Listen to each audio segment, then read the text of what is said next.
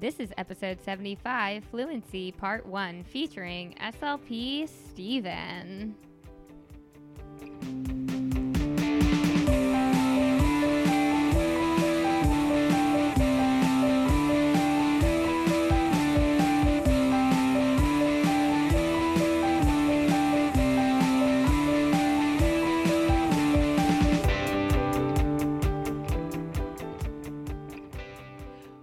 Welcome back to another episode of SLP's Wine and Cheese. I'm Maria. I'm Deb. And here's our podcast. It's for the rock and roll, SLP. Woohoo! Rock on. Yeah, shout out to John Miranda. He is the genius behind our intro music. He loves to create original music for podcasters or any media creators. So if you have any interest or need for music, hit him up. He is, what's his email? We're going to put it in the show notes. Okay, yeah, check out the show notes. There we go. I'm going to add a lot of cool information in the show notes today. Mm-hmm. I like this music. I feel like we're cool now. Yeah. You know, what was the description that you asked him when creating our music? Because I would have been like, hey, John Miranda, make us a remix, period, send email. Like, I felt like your words were way more descriptive. Well, so what I said was, okay. I said, thanks. I said, happy 2020. Wait, where did I write it? It's a nice way to start an email. Like, yeah. Happy New Year is out. So instead, you're like, happy 2020, in case you've been messing up writing the date, right? Right, yes. And I don't know where the original email is, but what I did ask for was I asked him if he could just remix our current song and add some percussion. And then I also said that I'd like it to be reminiscent of Punk Rock Princess from Something Corporate or by Something Corporate. And he delivered. I think that was great. That's exactly what I hoped for. I never heard of that song before. It's so good. I wasn't a punk rock princess. Oh. Clearly. Yeah. Well, you were just a limited to princess. Yes, limited to. And I still like R&B and hip hop. Yeah. You know, I liked Lil Bow Wow. I'm not going to lie. I was like a rocker skater kid. Yes. I had like bracelets and eyeliner. Gotcha. I didn't have that. Yeah. But anyway, so thank you, John Miranda, and check out the show notes if you are interested in having him create some music for you. So today we're going to talk about stuttering because this is part 1 of a 3-part series. We're talking about fluency. We're talking about fluency. I messed that up, but we'll talk about that in the interviews. Right. And this is our first time really having a 3-part series on fluency. So if you have a lot of clients with fluency, this is the episode for you. And the next 2. And whoa, look at that rhyming action. Yeah. So this is the trilogy of stuttering. Yes. The trilogy of fluency. Yes. Ooh. The fluency trilogy. The fluency trilogy. I'm going to write that down. Okay. We've had another 3-part series back in the day about autism, and a lot of people really expressed interest in that. So maybe 3-part series are just going to be it's more cool. interesting. I like it. Lots of people, though, I think from the start of when we started requesting feedback from listeners, I have heard fluency, please, stuttering, something. So here you are, everyone. Yes, we're delivering. So I had my first fluency client when I was still in clinic at St. John's, our school, Deb, where we met. Right. When was your first fluency client? During my first licensed year at an elementary school. First license year. Yeah. So right after my CF. Okay. So my first client, from what I remember, I mean, it's 9.5 years. We talked about this before. 9.5. 9.5 years. He was actually, I'm not going to give away any names, obviously. He was a St. John's College student. So he too went to St. John's. But he was an undergrad, and he never went to speech before. And I remember our clinic supervisor, Miss Wasan. I'm giving her a shout out. Yeah, I always liked Miss Wasan. Miss Wasan. I remember her like really taking the lead on the session because I was like kind of like a deer in headlights. Like, what do I do? This is a fluency. And it wasn't like a little kid. You know, it was like someone a couple years younger than me or maybe even my own age. Right, yeah. So I felt a little awkward, to be fully honest. Mm-hmm. But yeah, so she was really interviewing him about like how long he stuttered for.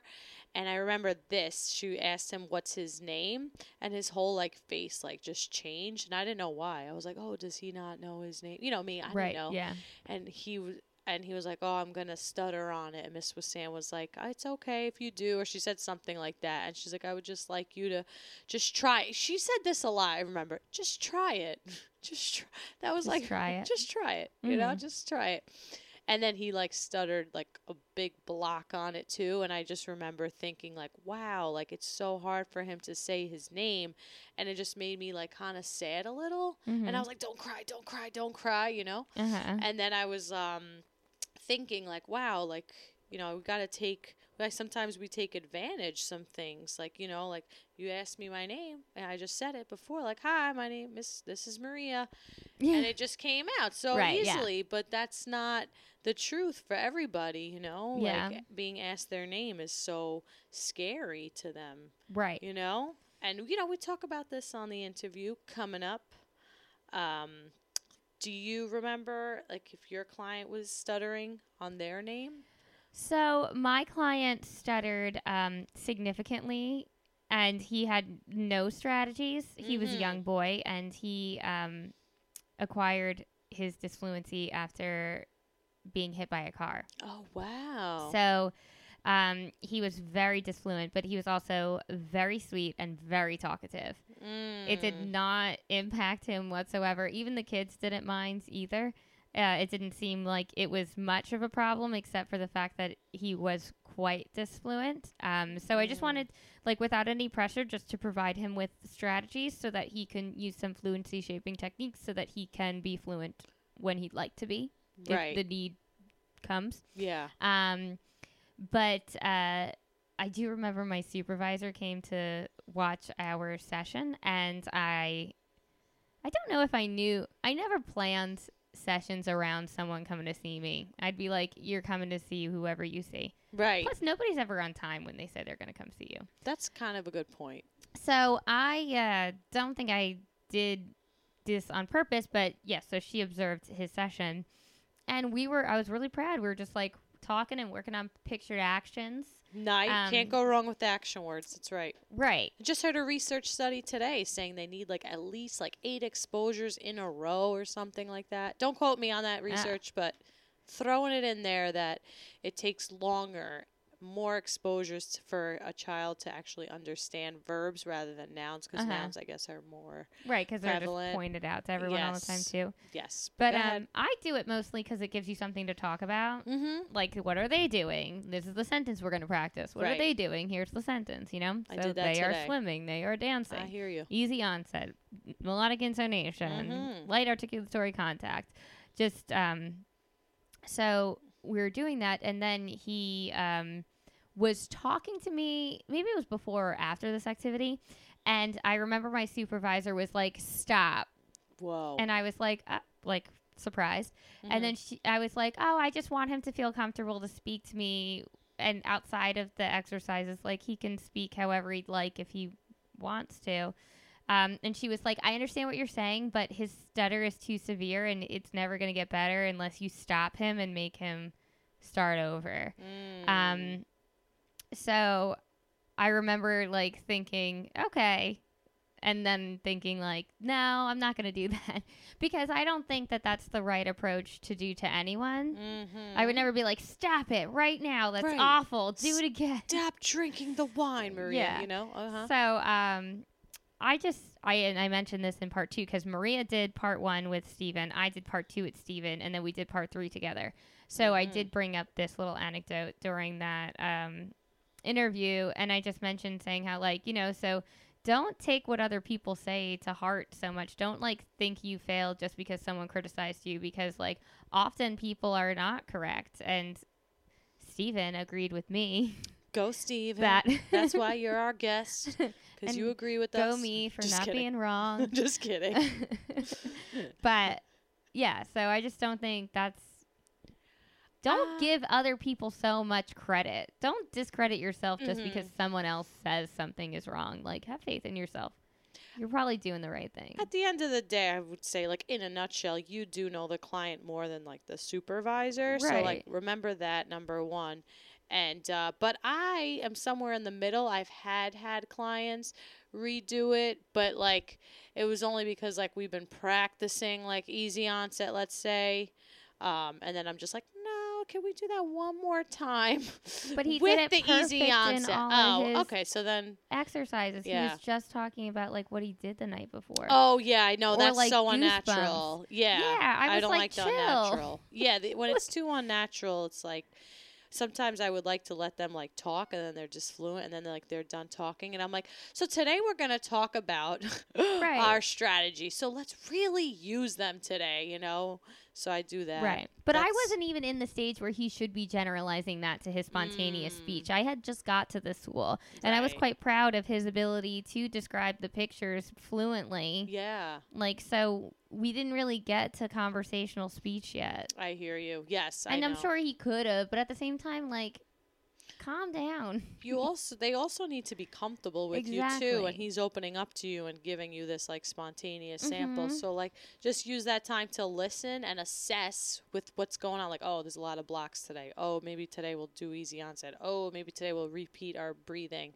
You know, that's how I look at it. Like, how is this session going to go based off how they're presenting right now?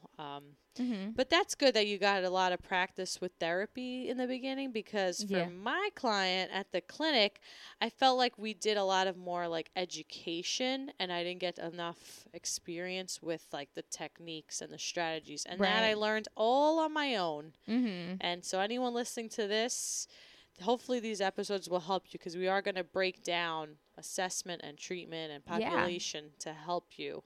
Did you take Trishawn's class? No, I didn't. Oh, I did. Yeah. Yeah. I don't know. I took it in grad school. It didn't work out for me. The time wasn't good, and I took motor speech instead. So. Oh, I didn't take that. There we go.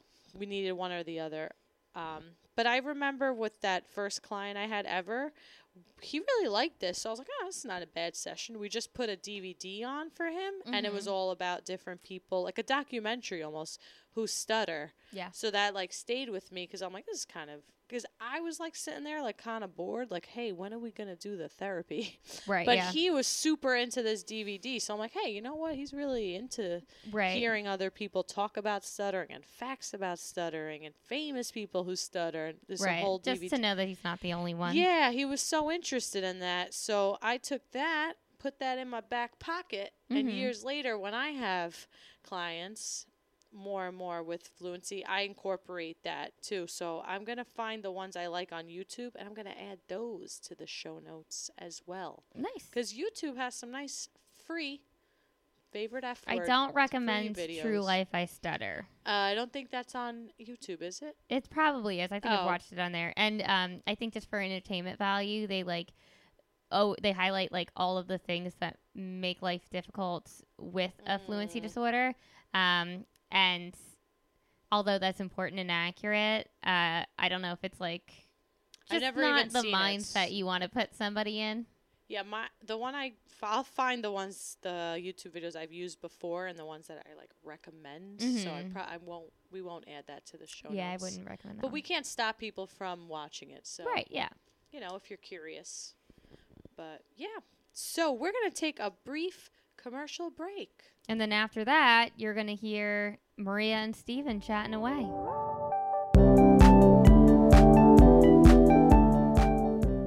Great clinicians need great scientific research to inform their practice. But how can we know the research with so many articles and so little time? The Informed SLP makes it easy. Each month, their team of scientists and clinicians find the research for you. They explain it without the jargon, without the burden, just for SLPs, so you could spend less time reading and more time treating. Visit theinformedslp.com and enter coupon code WINEANDCHEESE for 20% off. Check out the show notes for more information. And now part 1 of our fluency segment with Stephen Groner, SLP Stephen.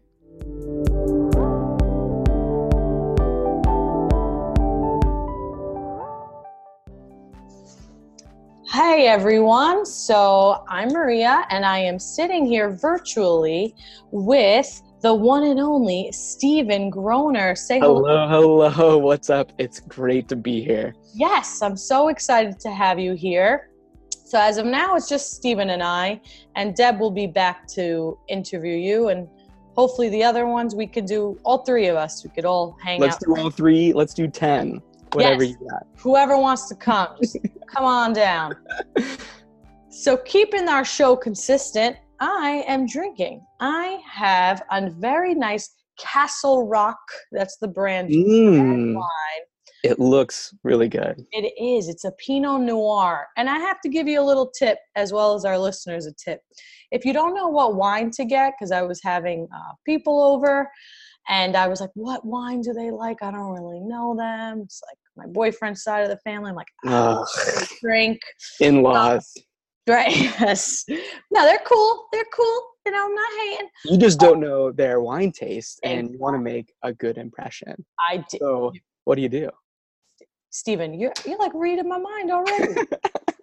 So I'm like, oh, well, I'm the wine person now, so I always pick the wine now. And I was like, well, you know what? We have learned on this show that a Pinot Noir is always a good go-to. And turns out our guests love the wine. And luckily there's one glass left. Good for you. Just one glass left. Yes, so that's going to be for me right now. Well, I do not have any wine at my house right now, but I do love gin. So I just made myself my favorite drink, a Tom Collins gin, some club soda, sugar, and lemon. So basically it's just like a fancy schmancy lemonade, but it does the trick as well. I see you have a very nice lemon wedge on the... Oh, yes. I don't skimp. Yeah, on the rim. Yes. That just screams class to me. So virtual cheers. Cheers to you. And me, eating some Thanksgiving leftovers. I have this, I think it's an Italian kind of cheese dish, and it's it doesn't need to be baked. It's just, what is it? Graham cracker, mascarpone cheese, and some blueberry. Anything with a graham cracker crust is good to me. And wow, it just looks amazing.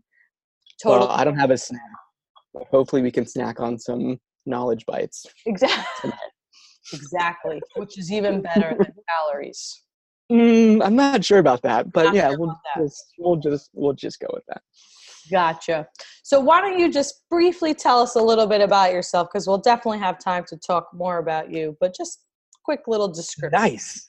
Yeah. So I'm Stephen Groner. You might know me on Instagram as SLP Stephen. I've been a speech pathologist for 3 years. I graduated from Vanderbilt in Nashville back in 2016, and now I specialize on my love, stuttering and fluency disorders.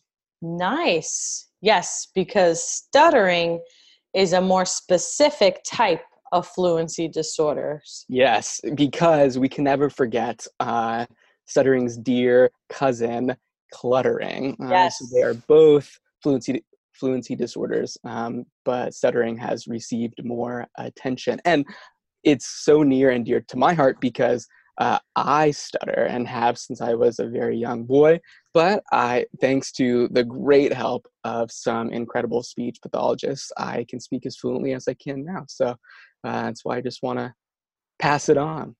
Yeah, I think there are a lot of SLPs who specialize in stuttering that also stutter themselves. And who better to teach our clients to reduce their stuttering as much as they can than you, who is living the same life. Difficulty. Right? Yeah. Well, thank you very much, because that was one of my biggest fears about coming into the field, was that I wouldn't make a very good speech pathologist, because how could I help other people talk well if I couldn't always do it like just then? But I think because I know how hard the work is, but also how much that it can pay off, I can kind of channel that and give that to my clients who stutter. And even just all of my clients, saying that I have been through speech therapy really, really helps them. So, it has turned out to be a great ride so far. Yeah, so I'm glad I took that leap. It seems like you're doing very well, and I could just hear from your voice and see it on your face that you are very passionate about this topic. So I'm very excited to have you here. Well, I'm psyched to be here. I would love to dig into whatever questions that you have, whatever's coming to the surface. I'm ready. Don't worry, I won't be so tough on you. No, I'm just kidding. So before we get into our questions, I'm going to just talk about Ash's statement about stuttering, but we will talk about cluttering too. So just for right now, we're going to talk about stuttering. And they give a brief little description here. It says, talking can be hard if you stutter. You may get stuck on certain words or sound. You may feel tense or uncomfortable. You might change words to avoid stuttering. So it's talking about the different types of disfluencies. Yes, yeah. And the super big thing to keep in mind here is that these interruptions in your speech are involuntary. They feel like they're out of your control, which does not feel good at all. Think about if you just stood up to walk over to your friend's house and you just tripped.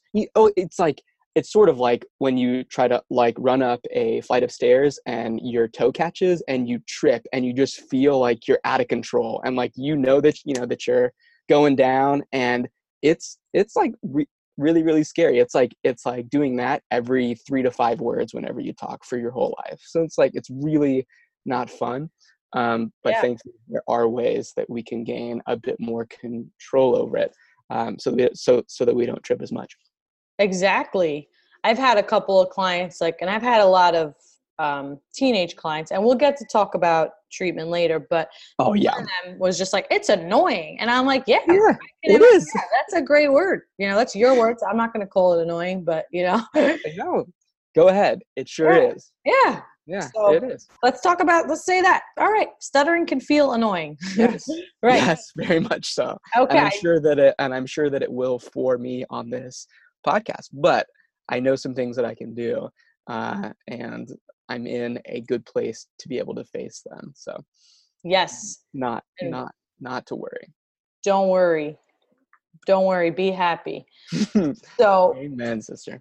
Yes. So some type of symptoms or characteristics, I shall say, of stuttering would be like interjections, like, but there's also a typical amount that we use as individuals. So, So there are many different kinds of disfluencies, or things that kind of pepper our speech, that get in the way of the smooth forward flow of our message. So some of them are categorized as stuttering-like disfluencies, and those are the repetitions, they're the prolongations, the blocks. Those are what we think of as stuttering. But then we also have non-stuttering, or more typical or normal disfluencies. Or like I just had, or like are interjections. We can have whole phrase repetitions, or we can have revisions, where we start to, then we change it to something else, but actually I want to go back and change my thoughts. So all of those things get in the way of the fluent forward flow of our speech, but only some of them are characteristic of stuttering. Right. And when you're assessing a client, that's what we really want to focus on today. Let's do it. In your assessment, I think it's important to write which characteristics they had and provide examples. Are there some speech pathologists who don't do that? I don't know. Well, We got you can't assume anything, right? You can't it's assume true. anything in life. Well, you're right. Right? It does take more time to listen carefully or to record and then go back and actually like categorize what the type of disfluencies were. It's much simpler and much faster to just keep like a running tally of the number of disfluencies, but the type of disfluencies can tell you a lot as well. So I always make sure that I include them. But I'm not going to judge anyone who doesn't. It's just you just miss out on what can be some really valuable data. I agree. Can we get a cheers to that? Cheers to that. Cheers. Valuable data. Valuable data. Oh, we're cheersing on valuable data. I gotta say, this is a first for me. Same here. Who would have thought one day I'd be cheersing to valuable data? Here we are, though. Well, that's what happens when you get into this field, right? Exactly. So for sure we agree about that. So when you have a client come in, so let's kind of talk about the evaluation process. Yeah. So we would get a client coming in, could be any age really. Specifically, let's say a school age, right? They start to come, they're maybe 4, 5, 6. Sure, 6, whatever it is. Noticing it a little bit more. Yeah. And then we're doing an informal spontaneous language sample. Do you sure. Like that's helpful? Oh, yeah. So, I mean, of course, in any fluency evaluation, you should also do a language screen, an articulation screen, and a voice screen. So normally, whenever I get a new client, I start off just trying to get a disfluency count in as many different contexts as I can. And that starts with baseline conversation. So when I first pick them up, and when I first have my pen and paper, I just start to keep track of all of the words that they say fluently, and then for each word that they say disfluently, I mark down what kind of disfluency it was. And so we always start off in baseline conversation, but I also like to move into play if they're younger, or talking with their mom or dad, or with their sibling if they came with them, doing some reading if they could read, retelling a story, which is a very, very complex task, to see, just trying to get them to talk with as many different people about as many different things as I can, so that I can get what is a truly valid sample of their fluency. So that's kind of first and foremost. There are two main pillars that I always have to capture whenever I do a fluency assessment, and that's I have to learn about their fluency, and I have to learn about their feelings. So fluency and feelings, those are the big ones. If you learn nothing else, you just have to capture those in some way, and there are lots of ways to do that. So yes, I always love to start with a really, really solid disfluency count in as many different contexts as I can. And then I need to find out what their feelings are towards their speech, because there is a wide spectrum of how we feel towards our stuttering. And on one end, there can be no awareness that they even stutter. And it's tough to do therapy at that point, because if they don't think that anything is wrong, then why would they put in all of the hard work that we're going to ask them to do, right? Or there's the opposite end, where like stuttering is the worst thing in their life, and their life is so bad because they stutter, and they don't want to talk, they don't want to speak up. It keeps them from doing life's tasks, and it just really, really impacts their view of themselves. So in some way, I have to see where they fall on that line, because that's going to help to inform how I treat them. And so what I like to use, I'll use either the CAT, which is the communication attitude test, and they have one for school age kids, which is the CAT. They have one for preschool age kids, which is called the kitty cat. And then they have one for adults, which is called the big cat. Wow. Well, I know, right? So I'll use that one, and it's just a list of yes or no questions, like is it hard for you to say your name? Do you sound like most of the other kids? Does your mom worry about how you talk? Whatever, and they say yes or no, and then you get a score of how many questions that they answered that point to them having some kind of negative speech attitude. Of course, I will use the OASIS if I have more time. So that's the overall assessment of the speaker's experience of stuttering. And they have one for each type of age group. It's just about 4 or 5 pages long, and that one's really long. So you get some really good scores. You just have to have the time to give it. And if you're saying, well, Steven, this is great, but I don't have funds to get all these cool tests. Right. Like, I'm just trying to fly by the seat of my pants. You can always use a 10-point scale self-rating. So if I don't have time, or if I don't have my test with me, which is never, but you can always ask these 2 things. You can say,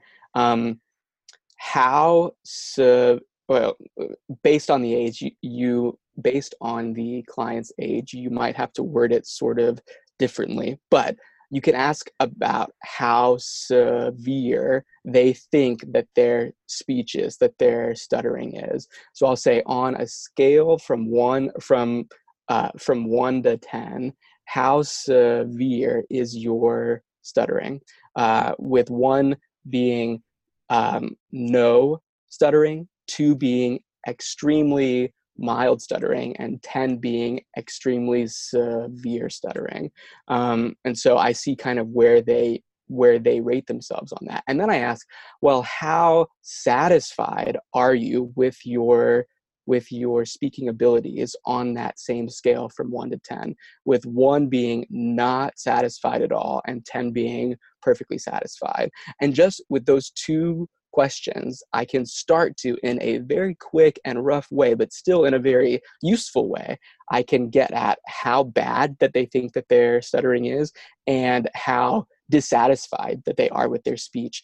And Yeri and Ambrose, I believe it was in 2005 or 2007, found that a jump or movement of 2 or more points on a 10-point scale is a clinically meaningful change. So if they come in and say, I'm 2 out of 10 satisfied with my speech, and by the end of therapy they're at a 6, that has been a clinically meaningful jump in their speech satisfaction. So that's kind of the rough and dirty way that I use, but it can still be really, really helpful.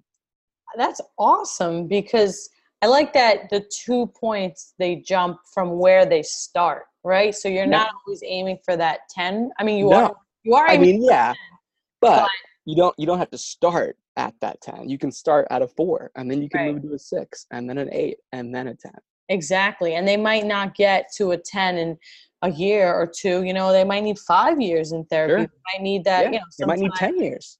Clients take some time off and then they come back. Do you see that a lot?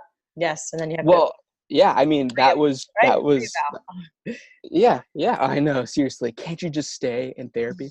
No, I mean, but that was true of me as well. I mean, even though I got so I went to a 2-week long intensive fluency shaping program when I was 17, but it still took me until I was 23, so 6 years, for me to be able to say, hi, I'm Steven and I stutter. Like, even though I had really good therapy, it I mean, it was still hard for me to admit it. So I still had more work to do, and that just takes time. Wow. Yeah, it just takes time. Yeah. That's a second that. So a lot of so you gave us a lot of information there. So I just wanted to recap. I think a good way for people to remember is the 2 F's, right? Yeah. Fluency and feeling. Yeah. If you have those, then you've done your job. Yes.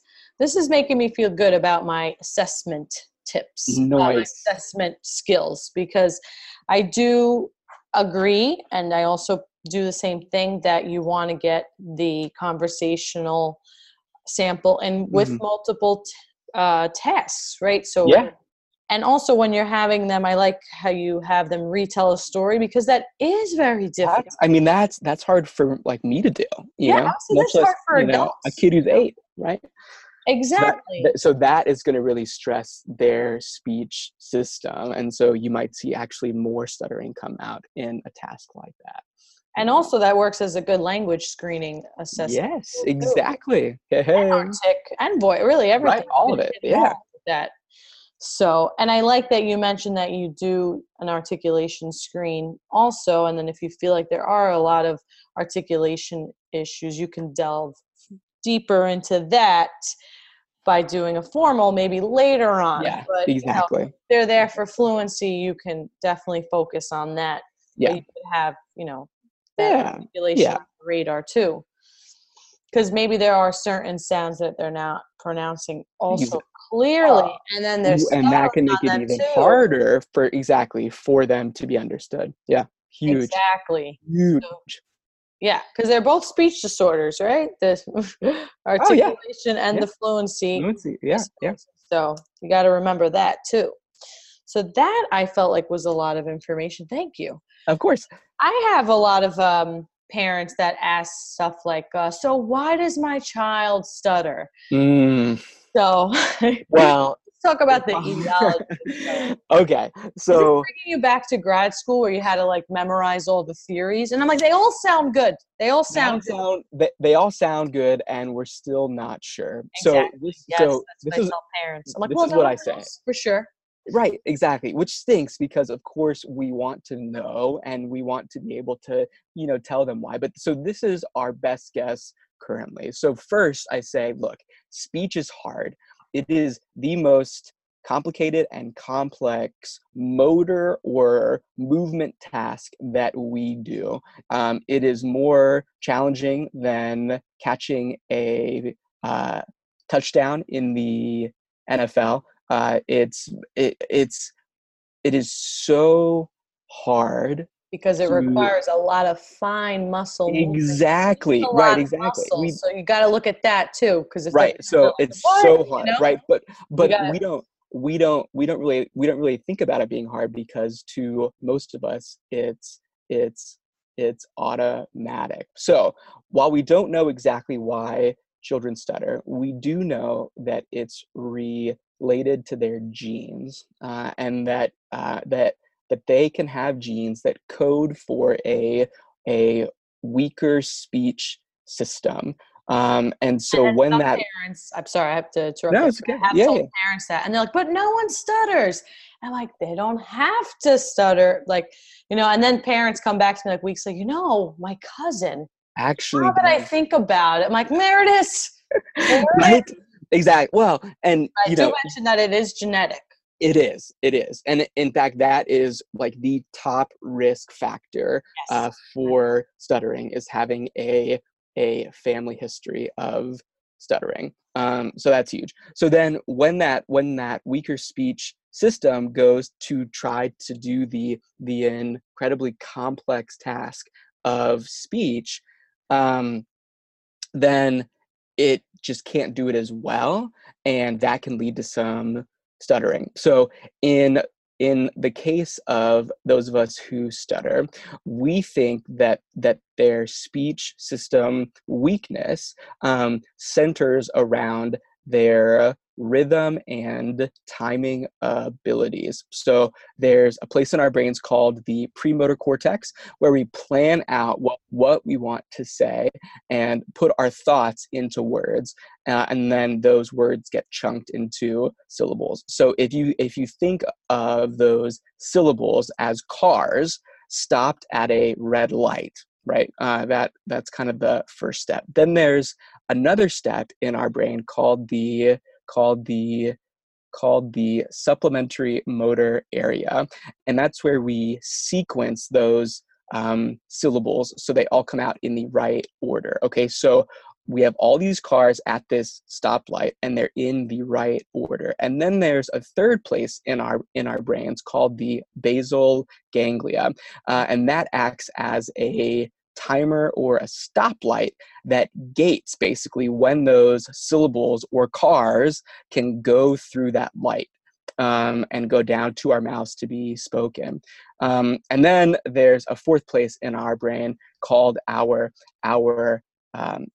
auditory cortex, which gets auditory feedback on what we're saying, so that we can change and adjust things to get things right. So we can think of him as a police officer who's watching the intersection. So whenever we stutter, all those cars, think of them getting the green light to go, and they all start to go, and then it just slams red, and they slam on their brakes, and then it turns green again, and they start to go, and then it turns red again, and then it turns yellow, and they slow down. It's because there is something about this circuit through our basal ganglia, it seems, that just misfires this critical timing and makes it so that when we go to say our syllables, they don't always come out when they need to and come out fluently. So if you were a driver in one of those cars and you knew that this stoplight, that your basal ganglia would do a poor job at getting you through that light, you knew that it was going to be stop and go and touch and go, and you might hit a few cars and it was going to take a long time, you might get tense, you might grip that steering wheel tighter, you might start to honk more. Exactly. And so then we sort of learn, oh, this is hard, things don't flow like they should for some reason. We don't know why this stoplight has just stopped working, but it has. And then that can make it even worse. So we're all tense, we're mad, there's road rage, and that just makes feelings. Exactly. The other S there. Exactly. So that was very long and sort of in depth. Good. But that's how I like to kind of set it up and kind of like picture it. That's the great. Best that we know as to why we stutter. Yeah, and I like that you use that analogy with the cars, because that's something kids can understand. Right. They love cars. Because parents, maybe, it depends. Like if the parent really wants to know more, and some parents are just kind of like, you just do it, But like if you're asking me, right, and then this is a simple way that maybe won't overwhelm them so much. So exactly. Yeah, a parent would be happy to hear that explanation as well, as I did as well. Right. So it's a miscoordination, really, and the rhythm and the timing between the brain and then the muscles. So somewhere that's kind of what I saw. Somewhere there's a breakdown. We know exactly. We know what we want to say, and we have the physical ability to say them, but we just don't say our words and syllables at the right time. They get stuck, and that's what we hear when we hear the symptoms of stuttering, as you hear in my own speech, as we talk now. Right. Yeah. I have a lot of parents or even children that want to always ask me but why do I stutter, and there's not really a concrete answer. So there's also that aspect too that I think is important for you to teach I mean, we'll talk later on about therapy, but acceptance too, Yeah. this is it. This is it. This is the cards we've been dealt. True. After a certain age, we can say with much more certainty that it is unlikely that their stuttering will fully resolve. So, I mean, up to age like 7 or 8, even, you can even, I mean, really, in my own practice, I've seen kids up to age 12 even, like, fully recover from stuttering. But past age 12, it is hugely unlikely that they will. And even once you get into like school age, like 7, your chance of fully recovering goes way down. Although I've seen it and think that it's still possible. Yeah, there's so many variables too. So many variables. So since we're talking about assessment, I was just wondering, for me, I definitely start with that spontaneous conversation, make them feel comfortable, establish rapport. And I like to go over that personal information because, we've got to ask that anyway, really. Yeah, name. I do purposely ask them their name. Yeah, I mean, and what is that? Is that a bad thing that I do? Is it like, am I putting them on the spot too much? But I do just want to know if they are able to say their name. Because I've had clients that stutter, but they didn't stutter on their name. And I was like, whoa. And then I had one that I remember distinctly was like, I don't want to say it because he knows that he's going to stutter. No, that's why I asked you. I know. So it is not real with the clients. It is not a mean thing because they will be asked throughout their whole lives what their name and what their birthday is. You just made me feel so much better. Right? Thanks. So if it's hard for them, then you have to know so that you can help them. In fact, the name and date of birth are always my very first therapy stimuli. Okay, so, thank you, Stephen. I mean, seriously, it's like we will be asked that every week until the day that we die. So how functional is that? Exactly. Oh my gosh, until the day that we die, you're in the nursing home. That's what the first thing they ask. And they still come ask you. Right? You will never escape these questions. No. You cannot. You can run, but you cannot hide. You can run, but you cannot hide. Exactly. So you use that as well. All right. Phew. All right. I don't feel so guilty right now. Good. What age would you recommend diagnosing stuttering in children? I know that's a hard question. I don't. I know the exact age. So I don't go by age. Right. Age can be a bit misleading. I go by time since stuttering onset, because you can have a kid who's 2 start to stutter, or you can have a kid who's 5 start to stutter, and so it's not as much about their age, it's about how long that they've been stuttering. So if you have been stuttering for more than 12 months, then you can and should be diagnosed with stuttering, and you should start treatment. Especially if the stuttering hasn't started to go down or decrease. You can even diagnose and pick up for therapy a child who has been stuttering for 6 or more months if they have a lot of tension and secondary behaviors, and if they have any kind of a strong negative attitude towards their speech. So if they have one of those two things and they've been stuttering for at least 6 months, then I would also say pick them up and start therapy. But if you're within the first 6 months after the start of stuttering, then I go by the kind of wait and see approach and see if they will or if it will resolve on its own. So after 12 months, that's when I diagnose, or after 6 months if they have a lot of tension or any negative speech attitudes.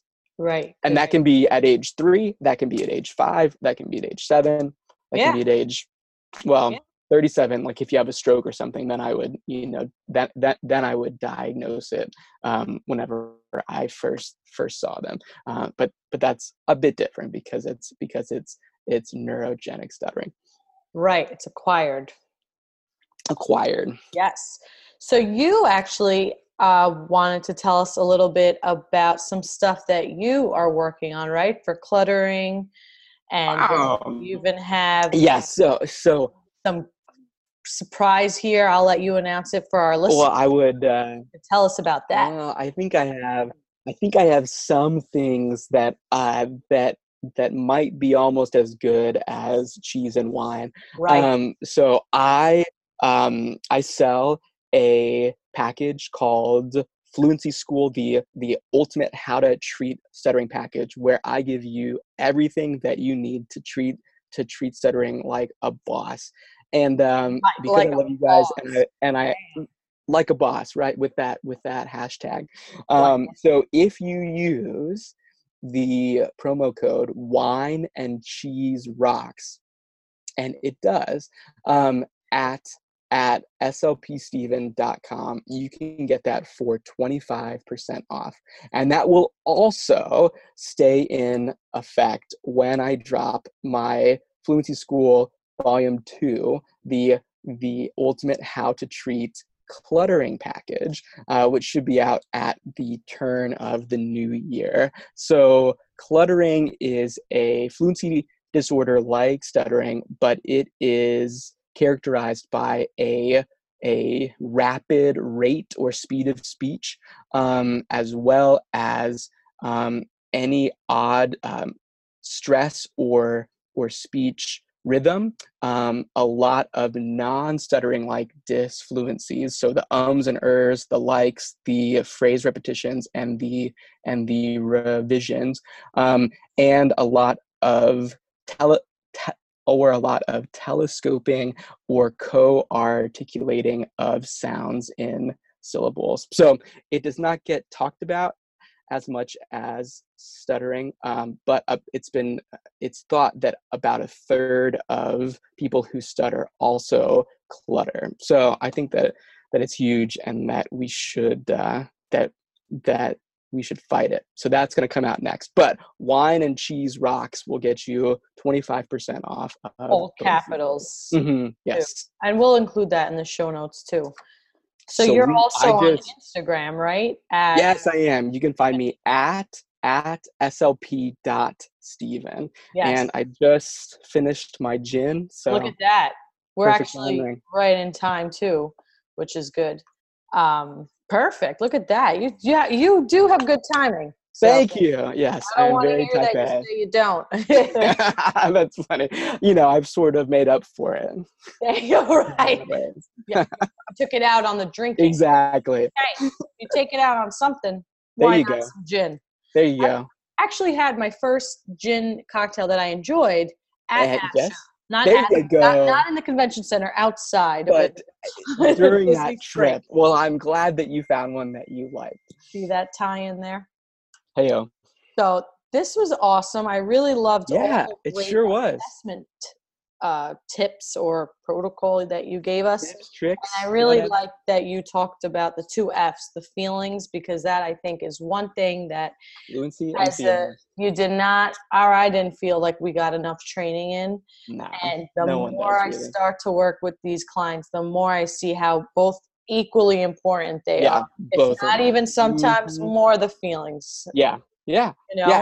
And it's different for every client, but you just have to have, it's like having 2 reins in your hand when you're on the horse, right? Yes. You have to have both of them so that you can steer.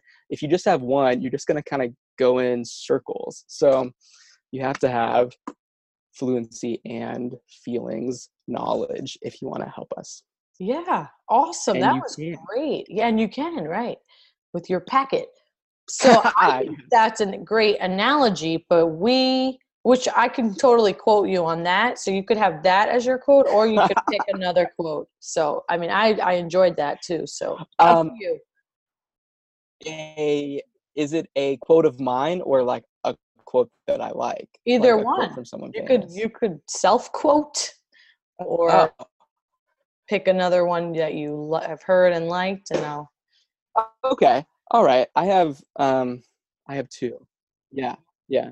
So I like to say fluent feels good, at least for me. Like being fluent feels good. And that kind of hits at kind of both of those pieces, fluency and feelings. I have found that all of the work that I've put into my speech has been worth it, and that it helps me to feel good to be able to talk fluently. So fluent feels good is something that I like to say, and that is true for me. It's funny because I don't know who said this, but I love this quote that's, if you cannot do great things, do small things in a great way. Wow. And sometimes it is felt like I can't do great things because I can't always speak fluently.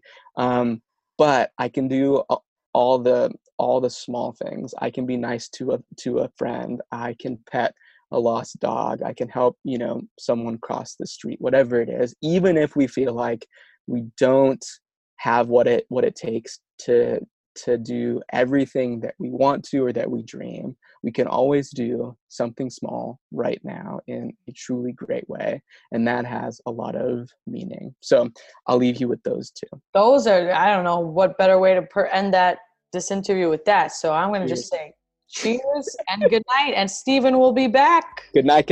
I'll see you then.